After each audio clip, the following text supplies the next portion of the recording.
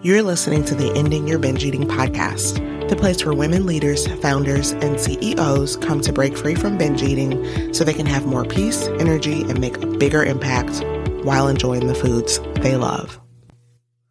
Hi, and welcome back to the podcast. Today, I'm posing a question. Is counting calories diet culture? Now, this is something that you might be familiar with, this idea about diet culture and, what constitutes diet culture, what practices are under the purview of diet culture. And, I'm asking the question, is counting calories diet culture? And the reason why I'm asking this question is because maybe you have resisted counting calories because you feel that it's restrictive. Maybe you feel that it is, part of this diet culture, part of this idealized beauty standards. And so we're going to talk about this today. We're going to go ahead and get into it. So let's go ahead and dive in. So again, I ask, is counting calories diet culture? And look, I get why you might think it is, because so many are telling you, you shouldn't be actively doing things to try and lose weight, like counting calories, because it feels restrictive. It represents idealized beauty standards that are outdated. And what you probably haven't yet realized is that counting calories is essentially just a way of being aware of what's coming in and going out. And to say it's innately bad is like saying managing your money is bad because now you're living frugally or in a restrictive way. Imagine someone just not paying any attention to their money. Now imagine that same person making a choice to be aware of their money. They would probably pick up tools, right, to track it. They might start tracking on a ledger, what money goes out and what money comes in. By them being aware of the money that's going in and going out, are they doing something wrong? If counting calories was so harmful, then anyone who ever did it would be worse off. And we know that's not the case. So how do you count calories without falling into quote unquote diet culture?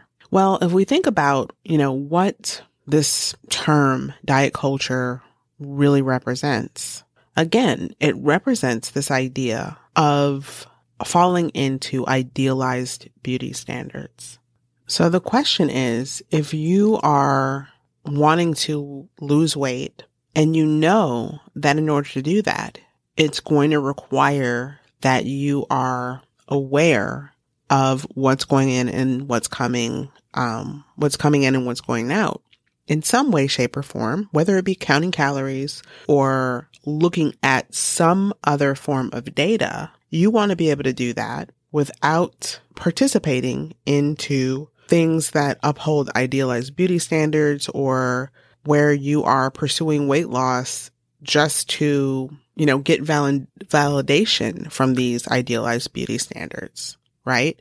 You want to do it in a way that doesn't create fear and anxiety around your food. So how do you do that? So what I'm going to share with you in this episode is my number one tip for being able to count calories or any data you want to track to hit your targets. Now, there's 8 ways of doing this inside Eat with Balance, which opens again in January. But I'm going to share my number one way right now because applying this will immediately help you to choose the right tracking tool for you without feeling like you're falling into diet culture so that you can take control of your eating. Now, notice I did say the right tracking tool for you because the truth is that you don't need to count calories.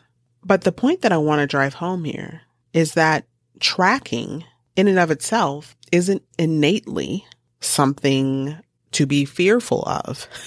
And in fact, the more that you're fearful of it, the more that you actually create the exact outcome that you don't want. Whether you choose to pick up that tool or not, it's not that action that is creating the outcomes. It's actually the fear behind it. So here, let's go. Let's go ahead and get into the number one way to be able to track your data, count calories, or whatever it is that you want to track and pay attention to without falling into diet culture. Shift your perspective about counting calories from limiting yourself to simply being aware. This is going to come down to the way that you're actually speaking to yourself about counting calories.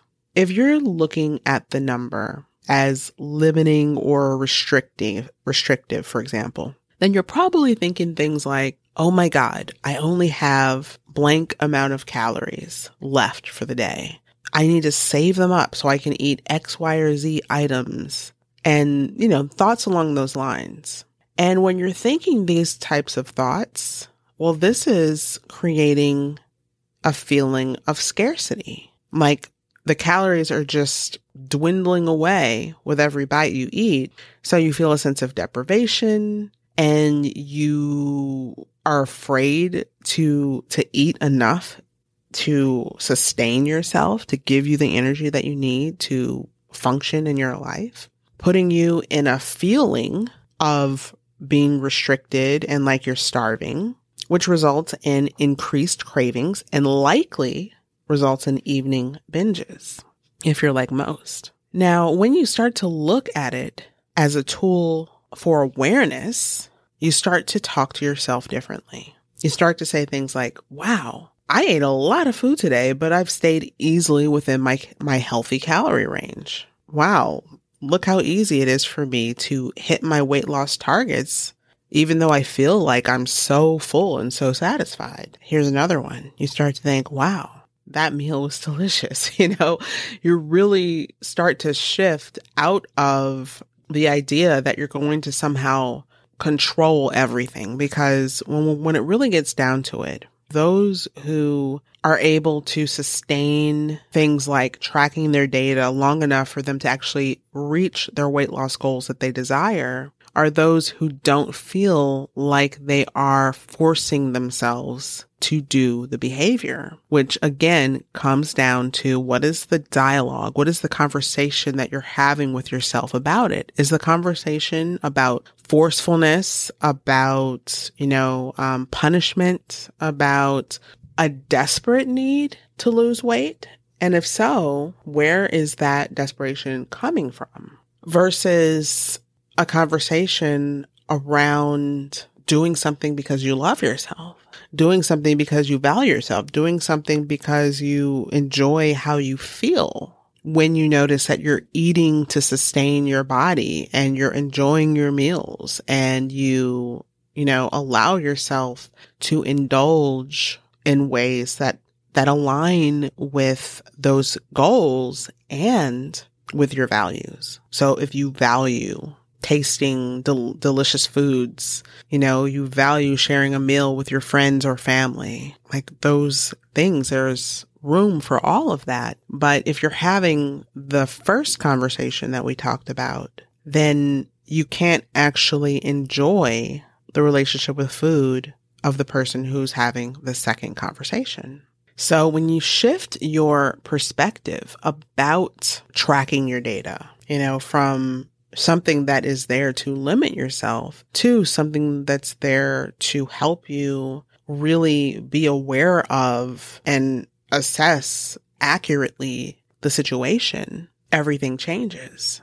And the truth is that it causes you to really be honest with yourself. And self-honesty is a must. It is something that you can't actually get around when it comes to losing weight and changing your relationship to eating. Now it's time to make a choice. Would you rather be the person who has that awareness of what's coming in and what's going out, who has awareness around how the results that are being created in their life? Or would you rather be the person who has no awareness of these things and feels powerless to change their weight? Like no matter what they do, nothing truly works for them. So the choice is up to you. DM me on Instagram at Rashonda Yates and let me know. And I will catch you on another episode of the Ending Your Binge Eating podcast. Bye. Thank you so much for listening to today's episode. If you have gained any value from this episode or from the podcast in general, then I would really appreciate it if you would leave a review on iTunes. It is such a big help. It helps me to reach more people. And if you did gain any insights, I would love to hear your takeaways and how you're implementing these tools. Over on Instagram, you can follow me at Rashonda Yates and send me a DM and let me know what you are using, what you're taking away from the episode, what your ahas are, things that you're seeing differently. I love having conversations with you over there. And until next time, I'll catch you on another episode. Bye.